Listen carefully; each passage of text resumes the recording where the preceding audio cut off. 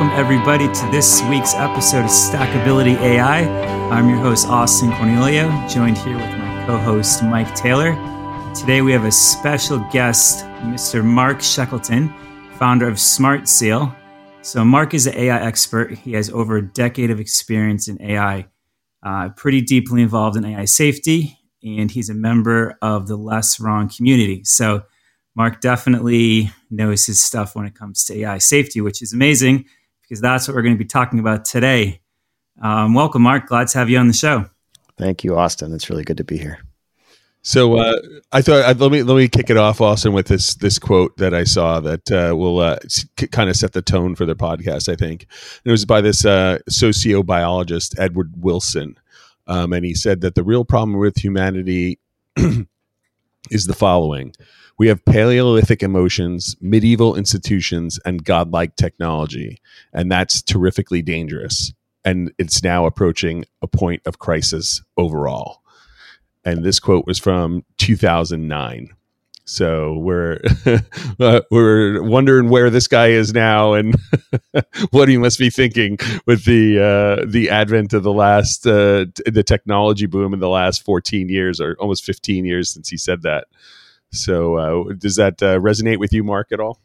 Oh, absolutely. I think we always talk about technology being agnostic, but it certainly feels like, the last 10, 15 years have been, pretty quick in terms of how fast we've been developing things and how quickly it's been affecting our environment and our culture. So I definitely think he was onto something. Yeah, that's quite the quote. I would love to dig deeper and do more research on him. It would be great to read some more. So, Mark, why don't you start by telling us a little bit about yourself? Yeah, so I'm an entrepreneur. I've been running SmartSeal for a few years now, and before that, I spent about 20 years in software. I have formal educational training in mathematics and computer science. And like you said earlier, I've been part of the Less Wrong community for over 10 years now, and really been thinking a lot about AI and watching it unfold right in front of us. So it's a really interesting time to be alive right now, and to be into AI, because a lot of the predictions from the last 10 years are coming to fruition, and we're seeing it unfold right in front of us. Yeah, it's quite amazing to see it, right? Because if you've been following along, for the last 10 years or so, these topics definitely aren't new topics.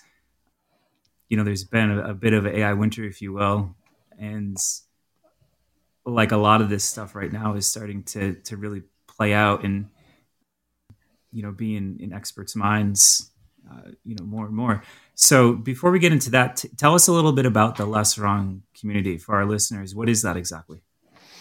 Well, the Less Wrong community was started in the mid-2000s by Eliezer Yudkowsky, who's a prominent AI alignment researcher.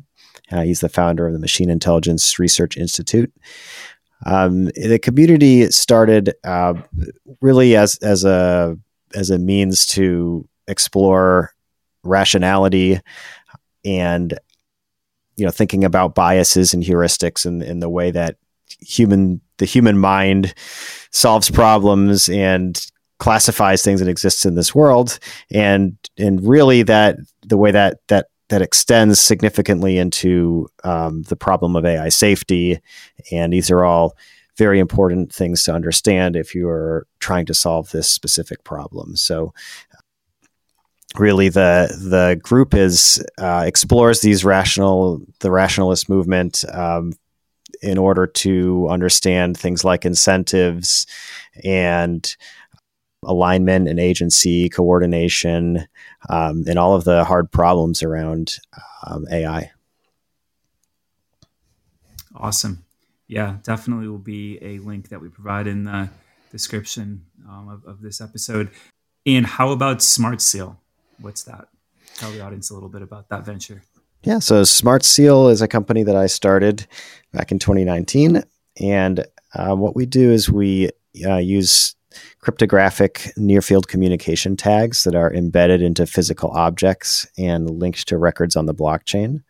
So we're using those tags for proof of ownership, proof of authenticity, and proof of possession in order to basically allow brands to collect secondary market revenues from the resale of their products. So it's a blockchain cryptography company.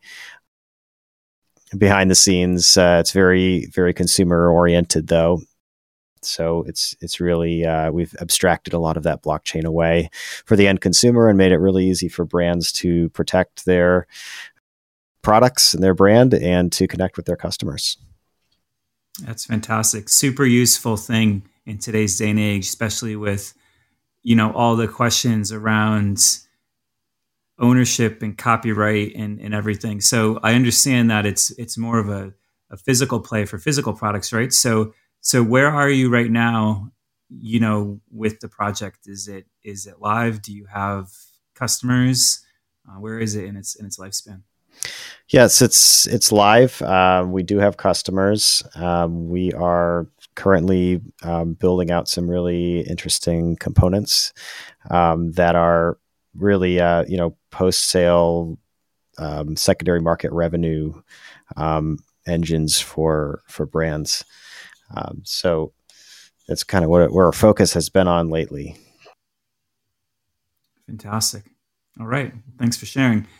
So let's jump into the episode here. AI safety. What exactly is AI safety, right? When one thinks about it, I think, one of the first things that comes into mind is obviously there's a big regulatory play here. It goes a bit further than that, right? I like to think of AI safety as like a very interdisciplinary field. You're touching on aspects of alignment. You're touching on aspects of regulation, of course. So what I'd like to do with this episode is maybe paint some broad strokes for someone that might not really know what one means when we talk about AI safety. So Mark, being the expert, how do you like to go about breaching the conversation of AI safety to a newbie here, to a first-time person kind of starting to think about this sort of thing? Yeah. AI safety, I think that most people, when you talk about the dangers of AI, just kind of conjure images of the Terminator, which is, that's what most people, I think that their exposure to this has been. But really, AI safety is a set of strategies and theories that are aimed at ensuring that AI systems are like safe and reliable and beneficial to humanity. So that involves things like alignment, which is making sure that the AI's goals and behaviors are aligned with human values and don't accidentally cause harm. There's also the study of robustness and reliability, and then prevention of misuse, because this is could be a very powerful technology, and ethical considerations.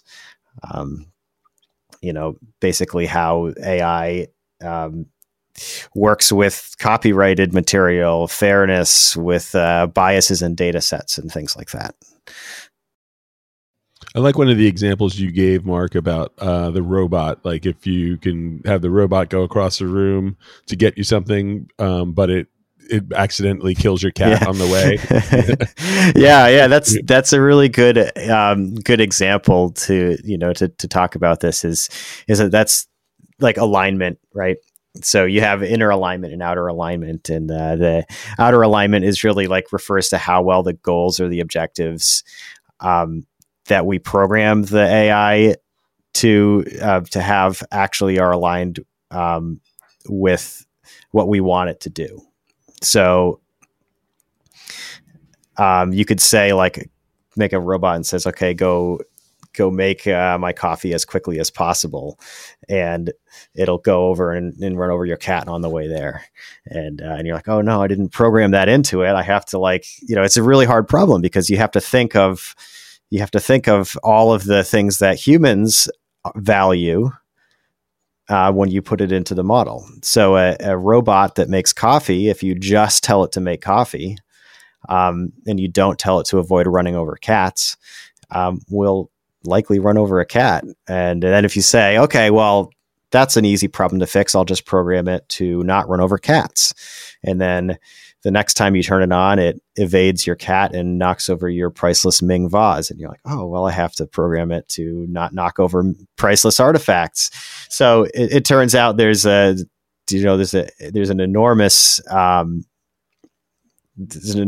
amount of things you have to program, and human values that you have to program into it to just make you a darn cup of coffee. And I think this is one of the big reasons why we don't have self-driving cars right now. It's because there are a lot of, really tricky ethical situations that self-driving cars, that even humans, will have to make decisions about. If you're driving a car and there's a person crossing the street here and there's another person crossing the street there, and you have to make a decision about this, like the trolley problem. You have to kind of there's a lot of judgment calls that have to be made, and you have to make sure that your self-driving cars or your robots or whatever you're building that's sort of replacing human decision making is going to be doing it in a way that's ethical. And I saw this video where this girl was being, in a student driving situation or trying to pass her road test, and the guy said, "You failed," and she said, "Oh, come on, can you give me one more chance?" And the guy says, "Okay, if you can answer this question, I'll pass you." And he said, "There's an old guy and a young person, and they're in the crosswalk. What do you hit?" And she says, "Well, I guess the old guy, because he's lived a whole life." And the guy says, "No, the brakes." So it's really interesting because this AI, the thing about AI is that once it has this information, I was just reading this article about unlearning. For AI to unlearn something is going to be a huge problem. Somebody equated it to like trying to take the flour out of a cake once it's made, because they don't know exactly how it's formed once it's formed, and how do you have it forget something? Well, this is another really interesting thing about artificial intelligences is that they are made of artificial neural networks. And the way artificial neural networks work is it's kind of like the way your brain works. You have these synapses in different weights and interconnections.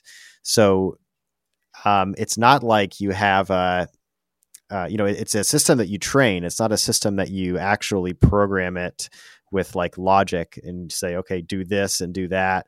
And what that ends up looking like is you have this huge data set. You have this huge file that has just thousands or billions of floating point numbers in them. It's just this huge matrix of floating point numbers.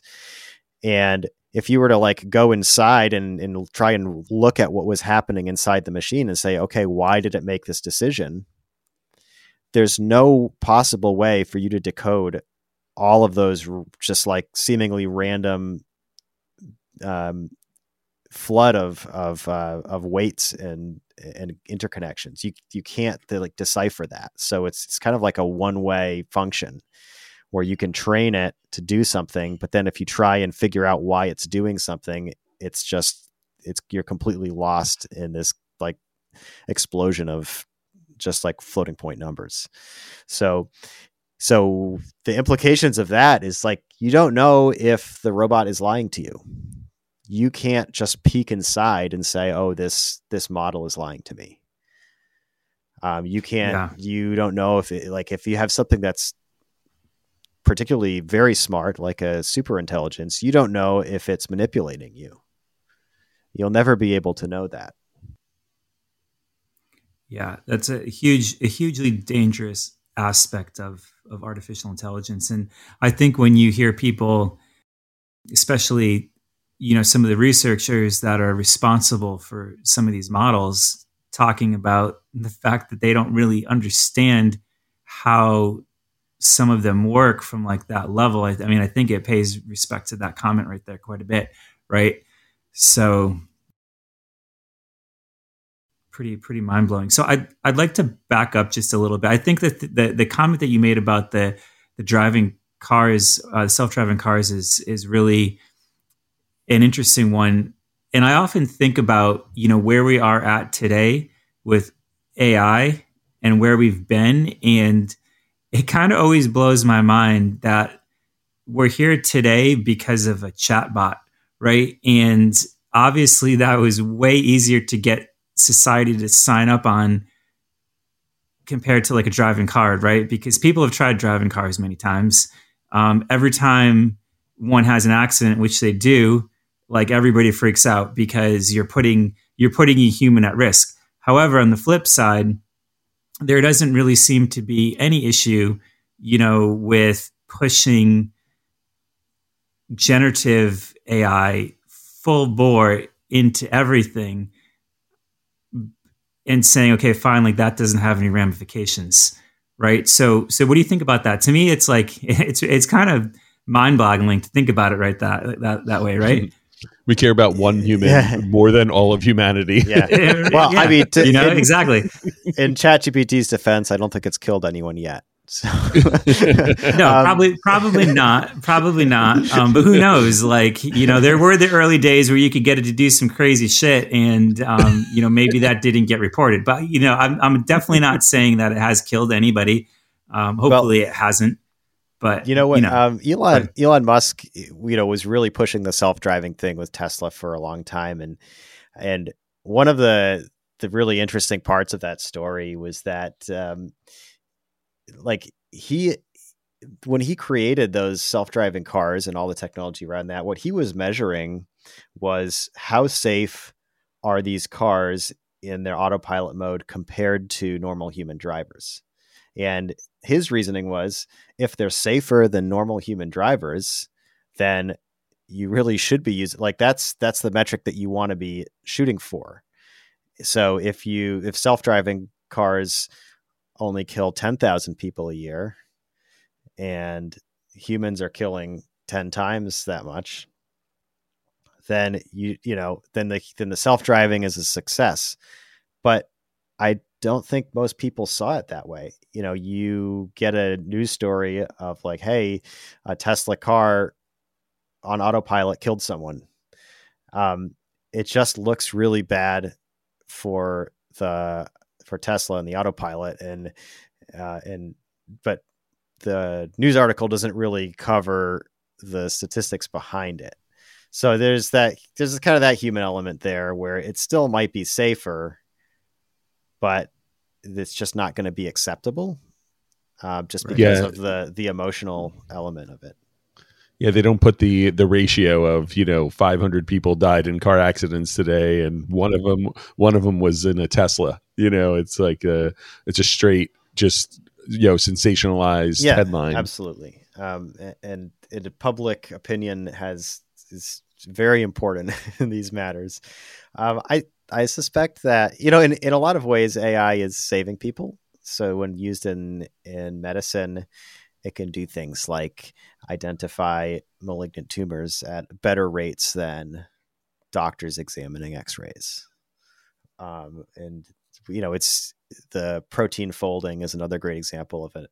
Like amazing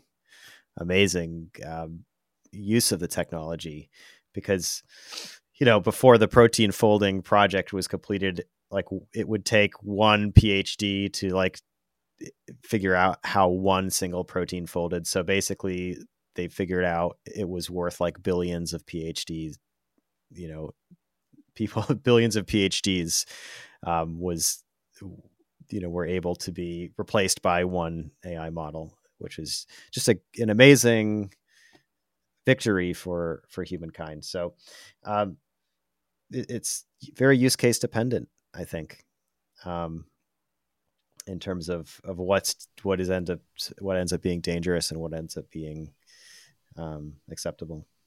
Yeah, I was reading an article about how it had come up with, different solutions for lithium so that, instead of using all the lithium that we need for batteries, it came up with replacement materials that are much cheaper and easier to come by, just by testing, like 28,000 different elements that could possibly be used that way. And it's finding them at a rate that's, unmatched by what we can do. And I think this is where the excitement comes in. This is why Andreessen Horowitz doesn't want to regulate the industry, and why a lot of people are very against government intervention to regulate compute power, because there is a lot of headroom here. There's a lot of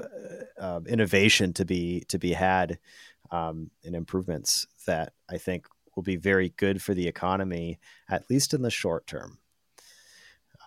In most cases, yeah. That's kind of the thing, right? Short term, everything is good, but that's why this is such a complicated topic, because like we've been talking about, there is a tremendous amount of edge cases, and the edge cases are kind of like infinite, because each application that you apply this thinking to, you're going to have a whole set of things that you have to, solve for. So it's way different than saying, okay, fine, I'm going to build like an insurance app, and I need to cover myself against 200 edge cases, right? Like, you kind of take that whole model and you just infinitely expand it, because you have so many different applications and so many different edge cases and so many things you have to protect one against. So if you do decide to say, okay, fine, I'm going to take this into consideration now, it almost becomes like impossible to do. So I think like the strategy, it's kind of crazy if you think about it, because we're saying that, okay, we're just going to roll this stuff out and it's going to get rolled out as is, because it's really, really hard to safeguard, people against it to an extent. So we're just going to do it and hope that everything works out. Is that the way that you guys see it, or is that just me? I think that's probably the way, at least that's the way they did it with Bitcoin. I think that regulation and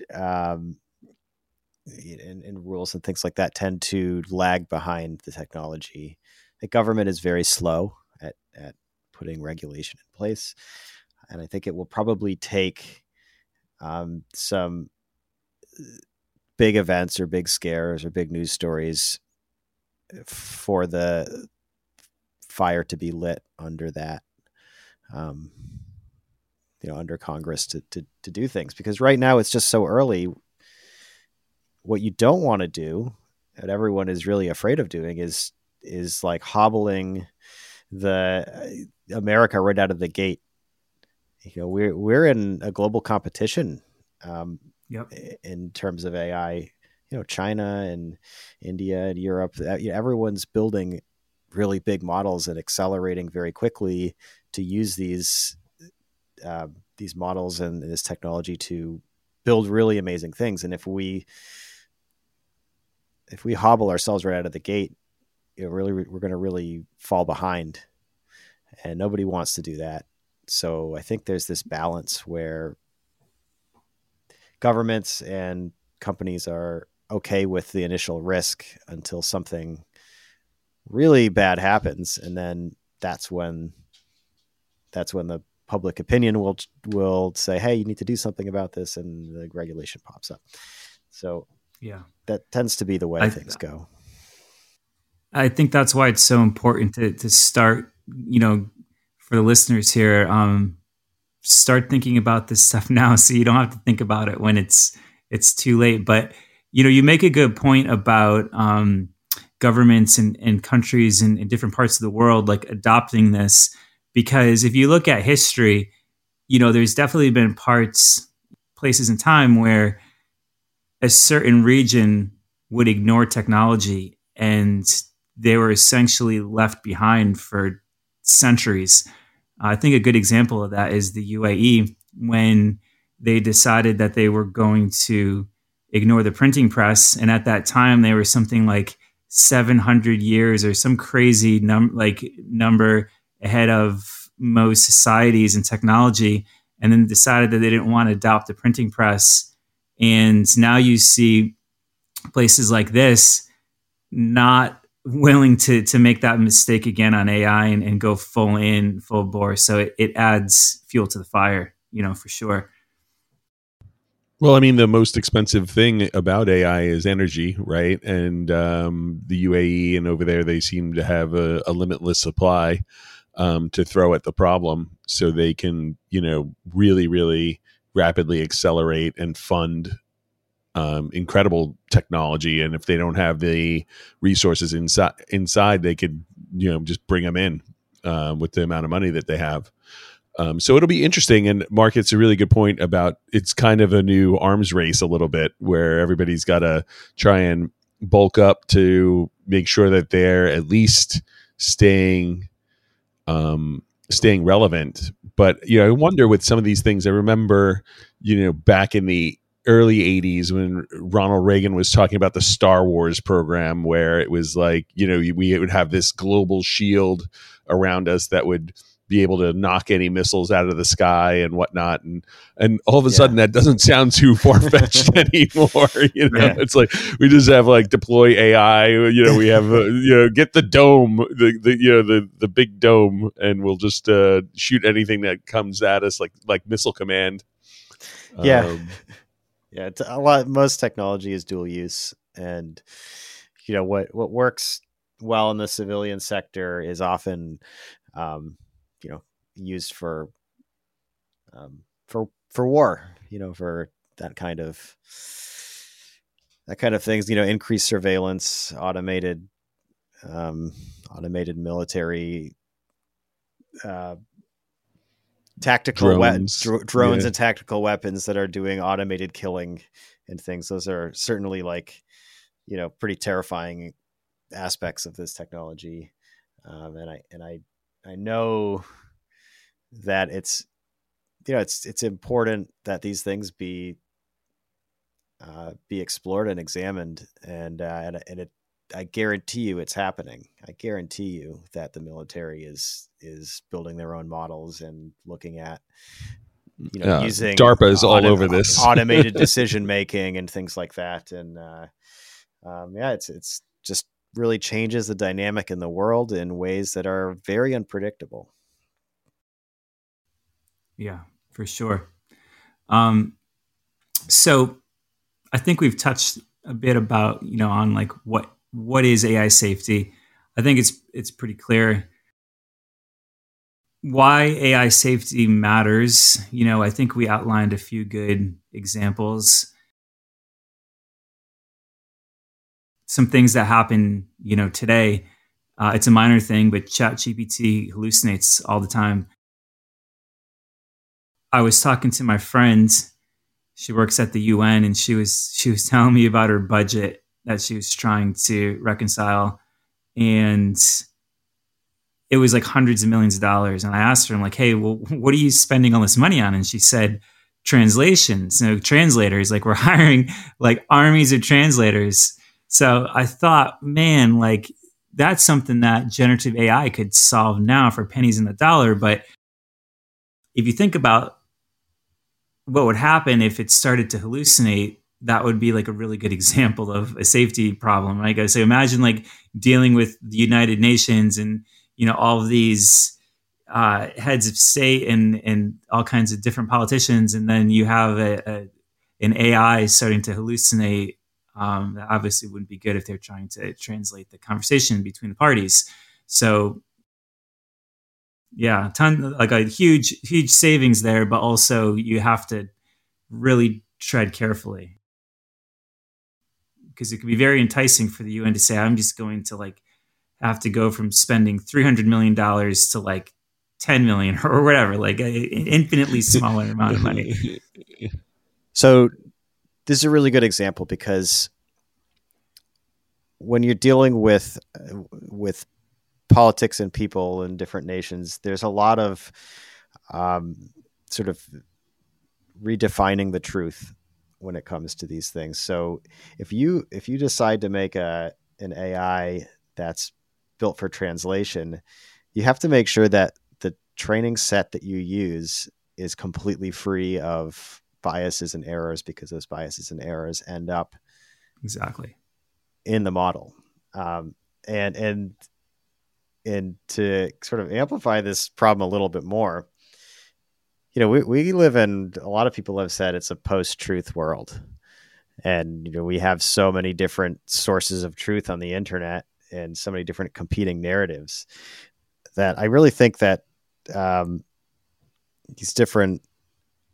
AI is going to amplify this, because not only are AIs being trained on, big internet scrapings, but also they're being refined by reinforcement learning. So certain, like OpenAI has their own ideal as to what they believe is like the right narrative for humanity.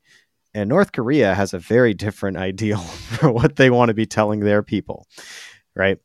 And if you're relying on these models as a single source of truth, which seems to be, I hope people aren't doing that, but I think that the more integrated these things become in our society and in like the media we consume and the advertising we look at and stuff, the more I think that there's going to be like a narrative competition that's kind of backed up by whoever has the most GPU. And that seems to be a terrifying...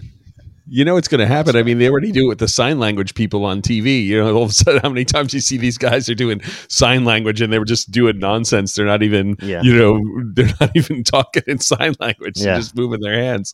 So, imagine what, you're trying to translate what Xi Jinping is saying, and, tonality and, there's so much to it.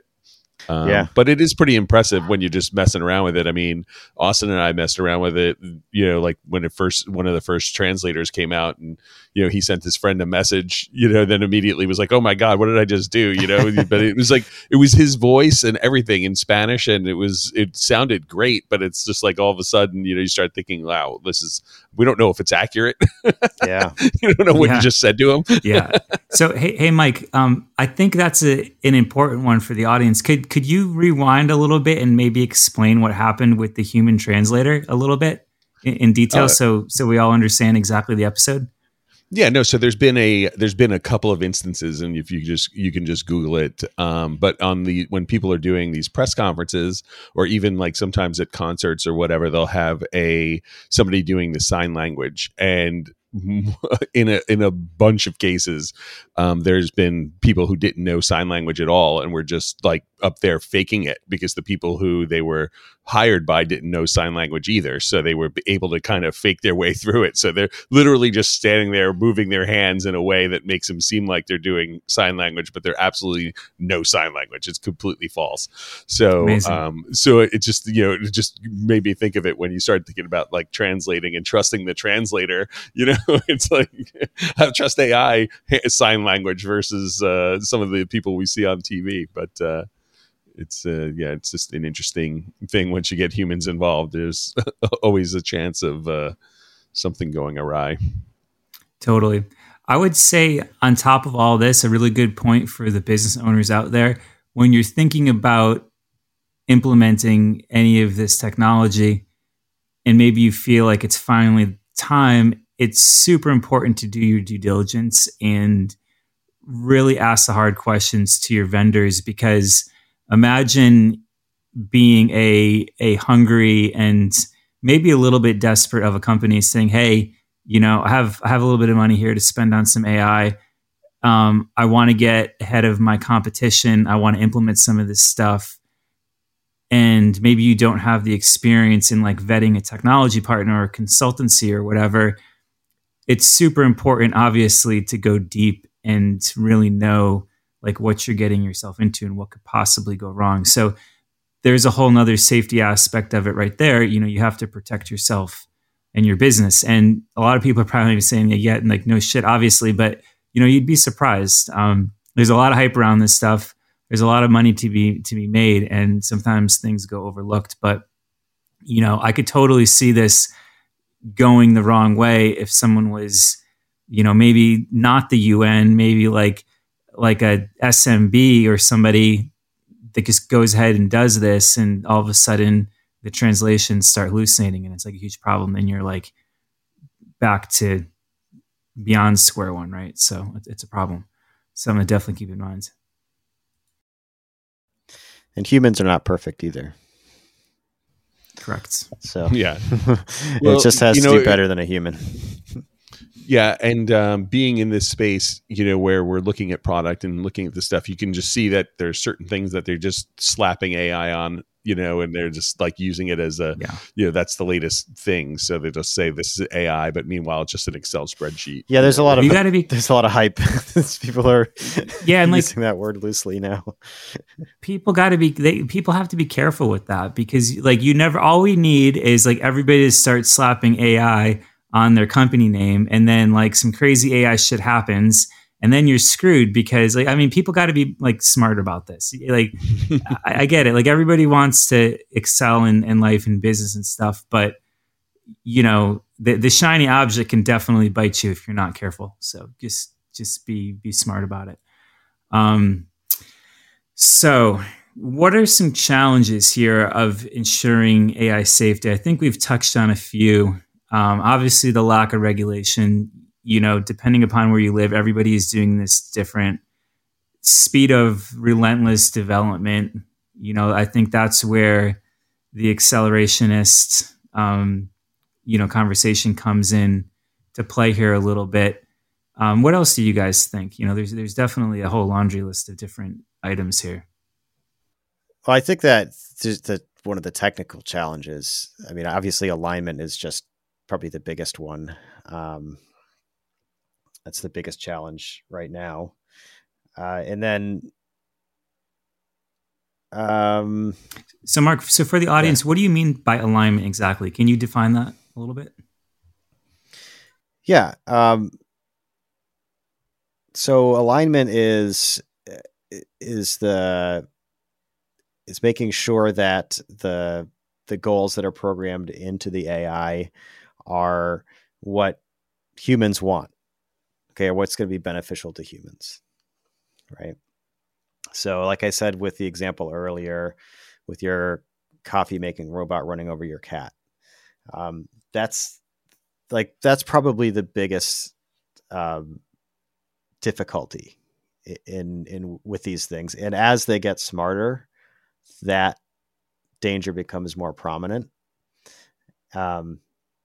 Because remember, you can't tell what an AI is thinking on the inside. You don't know what's happening behind, inside the model, and you don't know if it's deceiving you. So as these things get more and more intelligent and better at decision making and reasoning, it becomes a much more difficult problem. And I think that it might seem like science fiction now, but there's a lot of headroom in terms of brain space, in terms of all the space of all possible brains or intelligences. Humans are not the smartest thing that's possible. So when you think about artificial superintelligence, you can sort of imagine what a superintelligence might be like. It's something that knows way more than you do about anything, and can think faster than you, and can also be better at reasoning than you. And it's pretty apparent that humans are not that great at reasoning in a lot of things. We have a lot of evolutionary reasons why we don't make good decisions, where we are actually notoriously bad at calculating probabilities, and we make a lot of type 1 errors as opposed to type 2 errors. So a better reasoning agent could really just outthink you and outplay humans. And when you think about that, like, it might not seem that terrifying, but if it has its own goals, if this super intelligent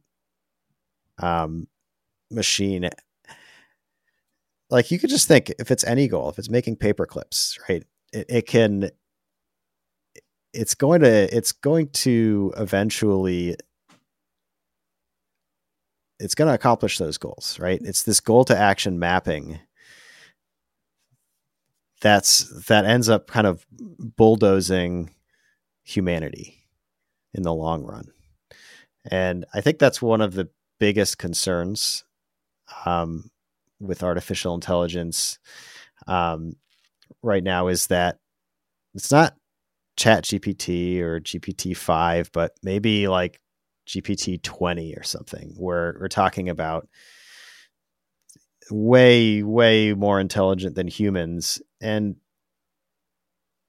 that doesn't leave a lot of room for us. You know, when these things start to be adversarial and are consuming resources for compute power, it does feel like this is a science fiction scenario, but it's coming. You know, it's happening. And it will, I think humans will eventually be outsmarted by these things. And that's really the scariest scenario. And there's a lot of technical reasons why it's really hard to stop that. You know, if you have something that's smarter than you, do you think you can contain that? Do you think you can control that? And if you can control that, do you think it's a good idea? Like, if I came up with a very powerful, very super intelligence that was aligned to my own ideals, do you think that's a good idea? I mean, you don't have to trust that me, the person wielding this intelligence, has ideals that are aligned with yours. And, you know, you can very quickly see how this plays out in a political sense, where you have nation states that are with competing ideologies that are building these super intelligent beings, you know, that are adversarial in nature. And that really is a terrifying future, especially when they become uncontrollable. Well, I mean, you could kind of mute each other's points, you know. It's like you're going to have robots fighting robots. At some point, it's not going to, you know, make any sense. If you can, you know, if the technology, you know, if you're on top of the technology, you know, if you're up on the top, you know, you could maybe have a little bit of defense. But I definitely see your point. But we have a hard time aligning with our neighbors and our spouses and our children, much less, you know, all of humanity. So I definitely see how that's a daunting task. Yeah, I kind of think of it like you have this little island and there's a bunch of chipmunks on it, and then you have these like two enormous armies that are battling. And it's like, we're like the chipmunks, right? It's like the armies don't care about the chipmunks. They are shooting, you know, shells and bombs and tanks, and the poor chipmunks are just getting run over. You know, like, nobody cares about the chipmunks. These armies have their agenda, have their own agendas, and we're just in the way. You know, we're not caring. And there's nothing that says, there's no rule in math or science or computer science that says that something with a greater intelligence is going to be empathetic or caring towards something that has a lesser intelligence. That's not a rule of nature. We have that. We have plenty of examples of that in humanity. Yeah. And usually the super smart ones are the ones lacking empathy. Yeah. So it's crazy because you have something that is modeling a human, but it's very much operating with a completely different set of mostly binary rules. Even if it has this intelligence, like, there's still some sort of binary decision making, like, tree behind it, right? So human beings are a complete, like, can of worms, where that's not, you don't really know what you're going to get in that sense. You know, oftentimes, depending upon who you're dealing with, like, you're not going to get that at all. So it makes it very hard for society, like, to deal with this, because we're just, I'm not convinced that we're even close to being, like, really equipped.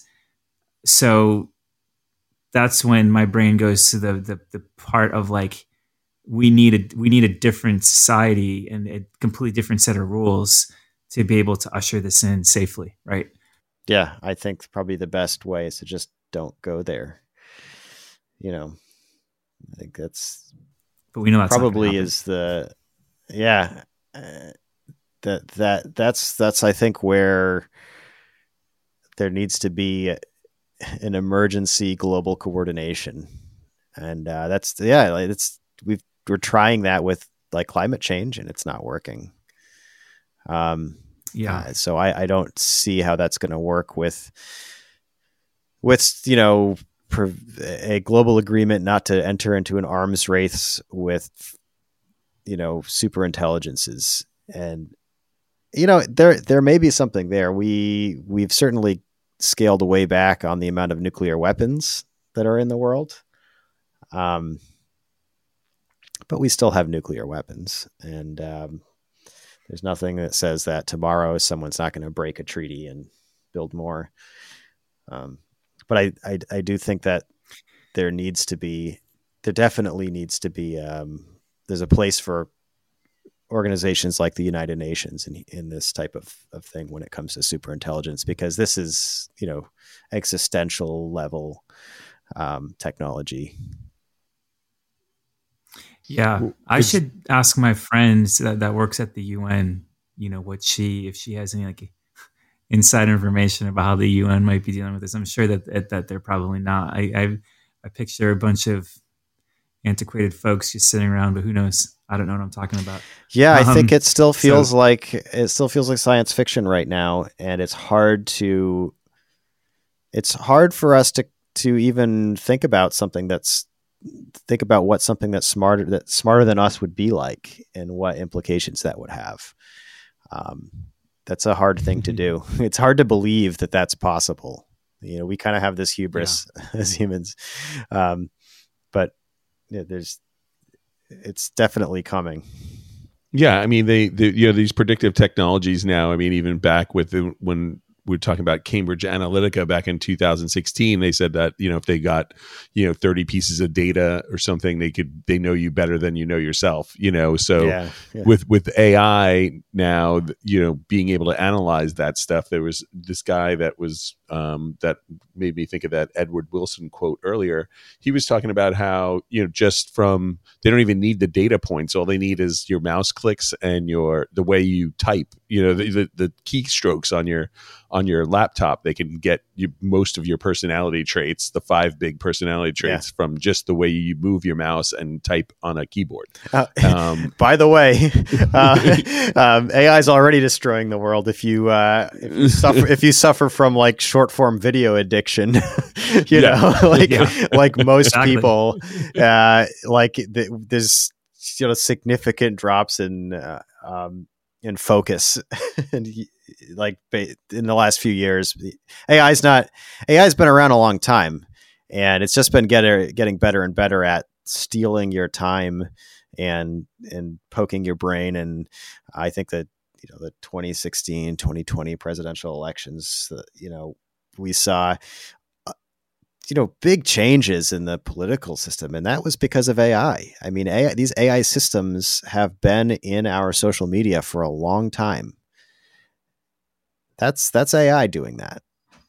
It's not conscious. It's not a conscious AI, but it's machine learning. It's data collection. Yeah. It's this like very hardcore optimization that their goal is to capture as much of your attention as possible, so that they can they can maximize their ad revenue. Like that's their model. So of these social media companies. So there's this kind of race to the bottom of the brainstem to just like feed you content that's going to just keep engaging you at all costs. And they're just getting better and better at that. And that's AI. That's the AI ultimately is a master optimizer, and it's a narrow AI. That's not a general intelligence. It's a narrow intelligence, but it's still having a significantly negative effect on the world right now. And you can see it happening. Yeah. So when you understand that, myself. Yeah. Yeah. Mike's addicted to social media. He's Yeah. he's going to come out on the podcast and admit it to the world. So this is the point of the conversation where I'm like, okay, so what can one do? Like it feels you know, hopeless in some ways. There's also like positive things for sure, but you know, when you really start to look at it deep, it's a very hard nut to crack. So, you know, I often think about how do we like get people aware, and by people I mean like the mass society, you know, of our fellow human beings that we live with. You know, like we're super early adopters. You know, Mark, you're even much more earlier than Mike and I are. So, but then there's everybody else.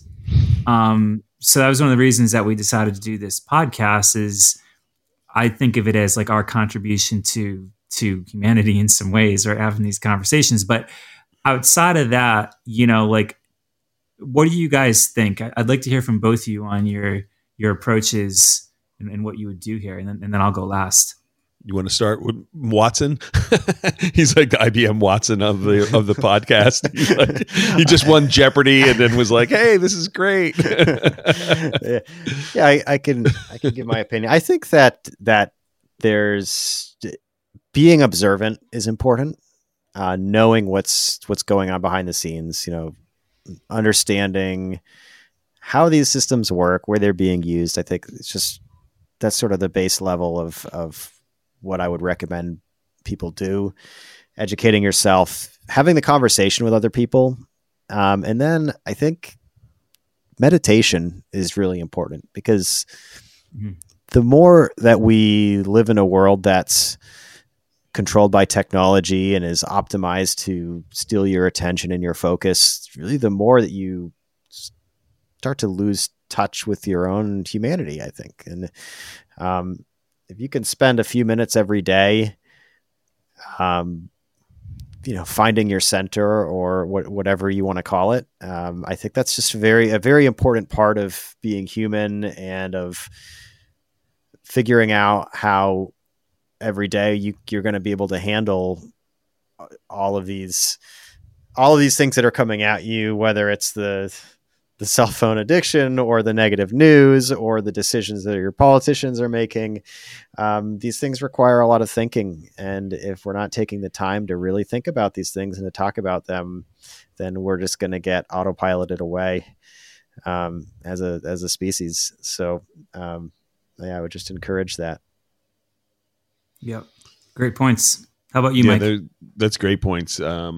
I like what you said about the meditation and getting, you know, back into, you know, getting away from it and putting it down. I think, you know, I grew up in New York City and spent most of my life there. And then when I left in 2019, it was a real break from everything that I had known. It was, you know, the access to technology wasn't there. You know, I didn't have good internet speed. I didn't have any of these things, but I also wasn't plugged into the Borg of the groupthink. And I was kind of out on my own and going around the country, having my individual relationships with my new friends and old friends, and not really paying too much attention to like what was really going on outside of the world. And it was a beautiful thing. And now that I'm back on the East Coast, you know, I can't even imagine a place where I'd want to go back to that lifestyle that I had before. And so I think, like, you know, I tell people if I had a choice between moving to New York City right now or moving to Vermont, I would move to Vermont. You know, it's like, I want to like get away from it. But I also know that I'm limited, and I'm a limited monkey brain, and I like my stimulation too. So I go on the Instagram feed for, you know, 3 hours a day and, you know, waste that kind of time. And it's just like, it's like the guilt that I feel for doing it. Well, like, don't feel bad about it, because like you are up against some very, very powerful algorithms, and we don't really stand a chance unless, like, you know, it's tough, and they're just getting better. So don't let the guilt consume you. You're up against a monster here. So, thanks, Mark. Thanks. Fight of your life. We all battle this thing. Yeah. Nice. What about you, Austin? What do you got? So I think you guys made some amazing points. I personally love the, being good to yourself, eating well, resting well, meditating. I started treating myself really good in that regard 2 years ago. And I don't think like I would be even close as happy as I am now if I didn't do that. So that's huge. So what I would do would be a little bit different. And I've mulled over this a little bit.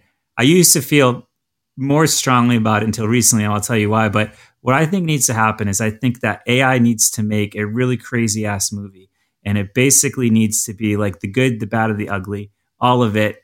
And it needs to do it on its own. It needs to hack everybody's email inbox and send the link out and basically spread itself to really freak people out. Unfortunately, I think that's what we're dealing with here. I think that there needs to be like a cinematic grade, like holy shit, mind blowing AI, movie here.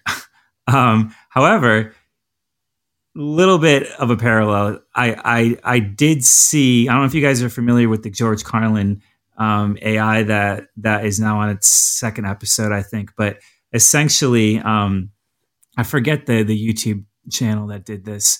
I'll figure it out and I'll drop it in the links. But essentially, an AI recreated a modern day George Carlin skit and mimicked him completely. It sounds like him, like the tone of the jokes are him, everything.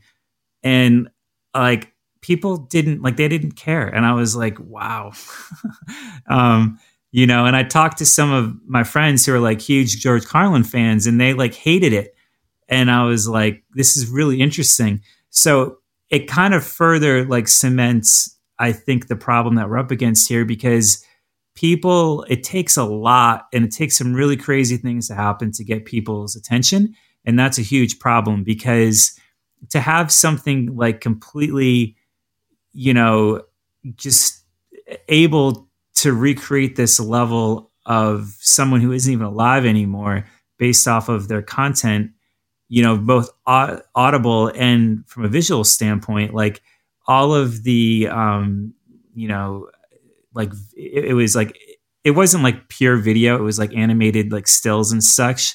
They had like hallucinations all over them, which was even more like kind of strange, like it added to the whole flavor of Carlin, because like he was a kind of a crazy dude, and like to have like an AI representing him, and then to have like the imagery have like weird ass hallucinations all over it was really quite the thing. So I don't know.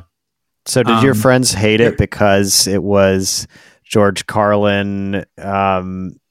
Like it was sort of they thought it was like disrespecting, yeah.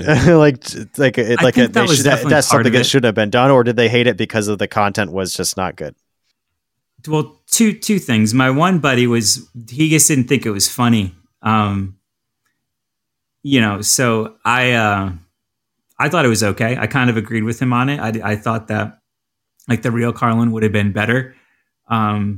I also just think he misses George Carlin. So I was kind of like expecting him to be like, like here's some new content, but he's an OG. So I guess like that was part of it. But yeah, like the more and more of these things that are made, like the more and more people are just going to like, be like, whatever. It's just, there's so much stuff being made. It makes it really hard. So whatever does break through just has to be completely insane. Unfortunately, that's where we're at. When you sent that, I thought about, how it kind of had the tone of the late stand-ups that Carlin had done, where he was, very anti, government and things like that. And the tone of that was similar to that. And, it was, so even at the end when he was doing those stand-ups, they weren't really funny as much as they were a commentary on what was happening. Yeah. And I was kind of surprised about some of the topics that the AI brought up that were pretty, like I think some real humans would have a hard time having those conversations, so I thought that kind of thing was cool. You can't cancel an AI, not yet at least. Right? Yeah, right. Well, certainly, yeah. And but then I also think that some people just don't like technology. I just was looking up. There was that like hitchhiking robot that like made it all the way like across the country a couple years back, and then it got to Philly, and they just destroyed it. Like it's like dude, that's totally gonna happen. It's like they sued. That's why like murder. Yeah, I can't wait to see what happens when they start deploying robots in cities. People are going to destroy those things immediately. I bet you that if we go out onto the street and I like interview, I stop 200 people on the spot and I pick 10 different neighborhoods in New York City. I start asking them about AI and I start asking them if they think that it's a good idea. I would bet that the majority of those people are going to look at me like I'm crazy and they're going to be like, no, this is a horrible idea. Right. So, we'll see. We'll see for sure. Yeah. But on a more serious note, like to add to a few other things, like what can we do? Like definitely be curious, stay informed. Whatever you do learn, if you find it interesting, like talk to your friends and family about it. There's also like tons of free courses. One of the good things about the capitalistic aspect of this whole thing right now is that every big tech company right now is putting out some sort of free content, training courses, etc. Google has a whole AI course that you can take for free, completely free. And this is like really good stuff. So yeah, dig in. Absolutely. Got to get into it. It's like, you got to start slow. That's why we started with stackability. You stack these skills, you learn a little bit every day and just keep piling it on. Till all of a sudden you have a podcast. There you go. You can have your own podcast. Podcasting is so easy to break into these days. It's like, do it. All right. Well, great episode, gentlemen. I appreciate your time, Mark. Thanks for stopping by. For those of you who have tuned in today, thanks a lot. We appreciate it. Feel free to subscribe, like us, share with your friends. It really helps us grow the channel. Until next time, everyone have a great day. Thanks a lot.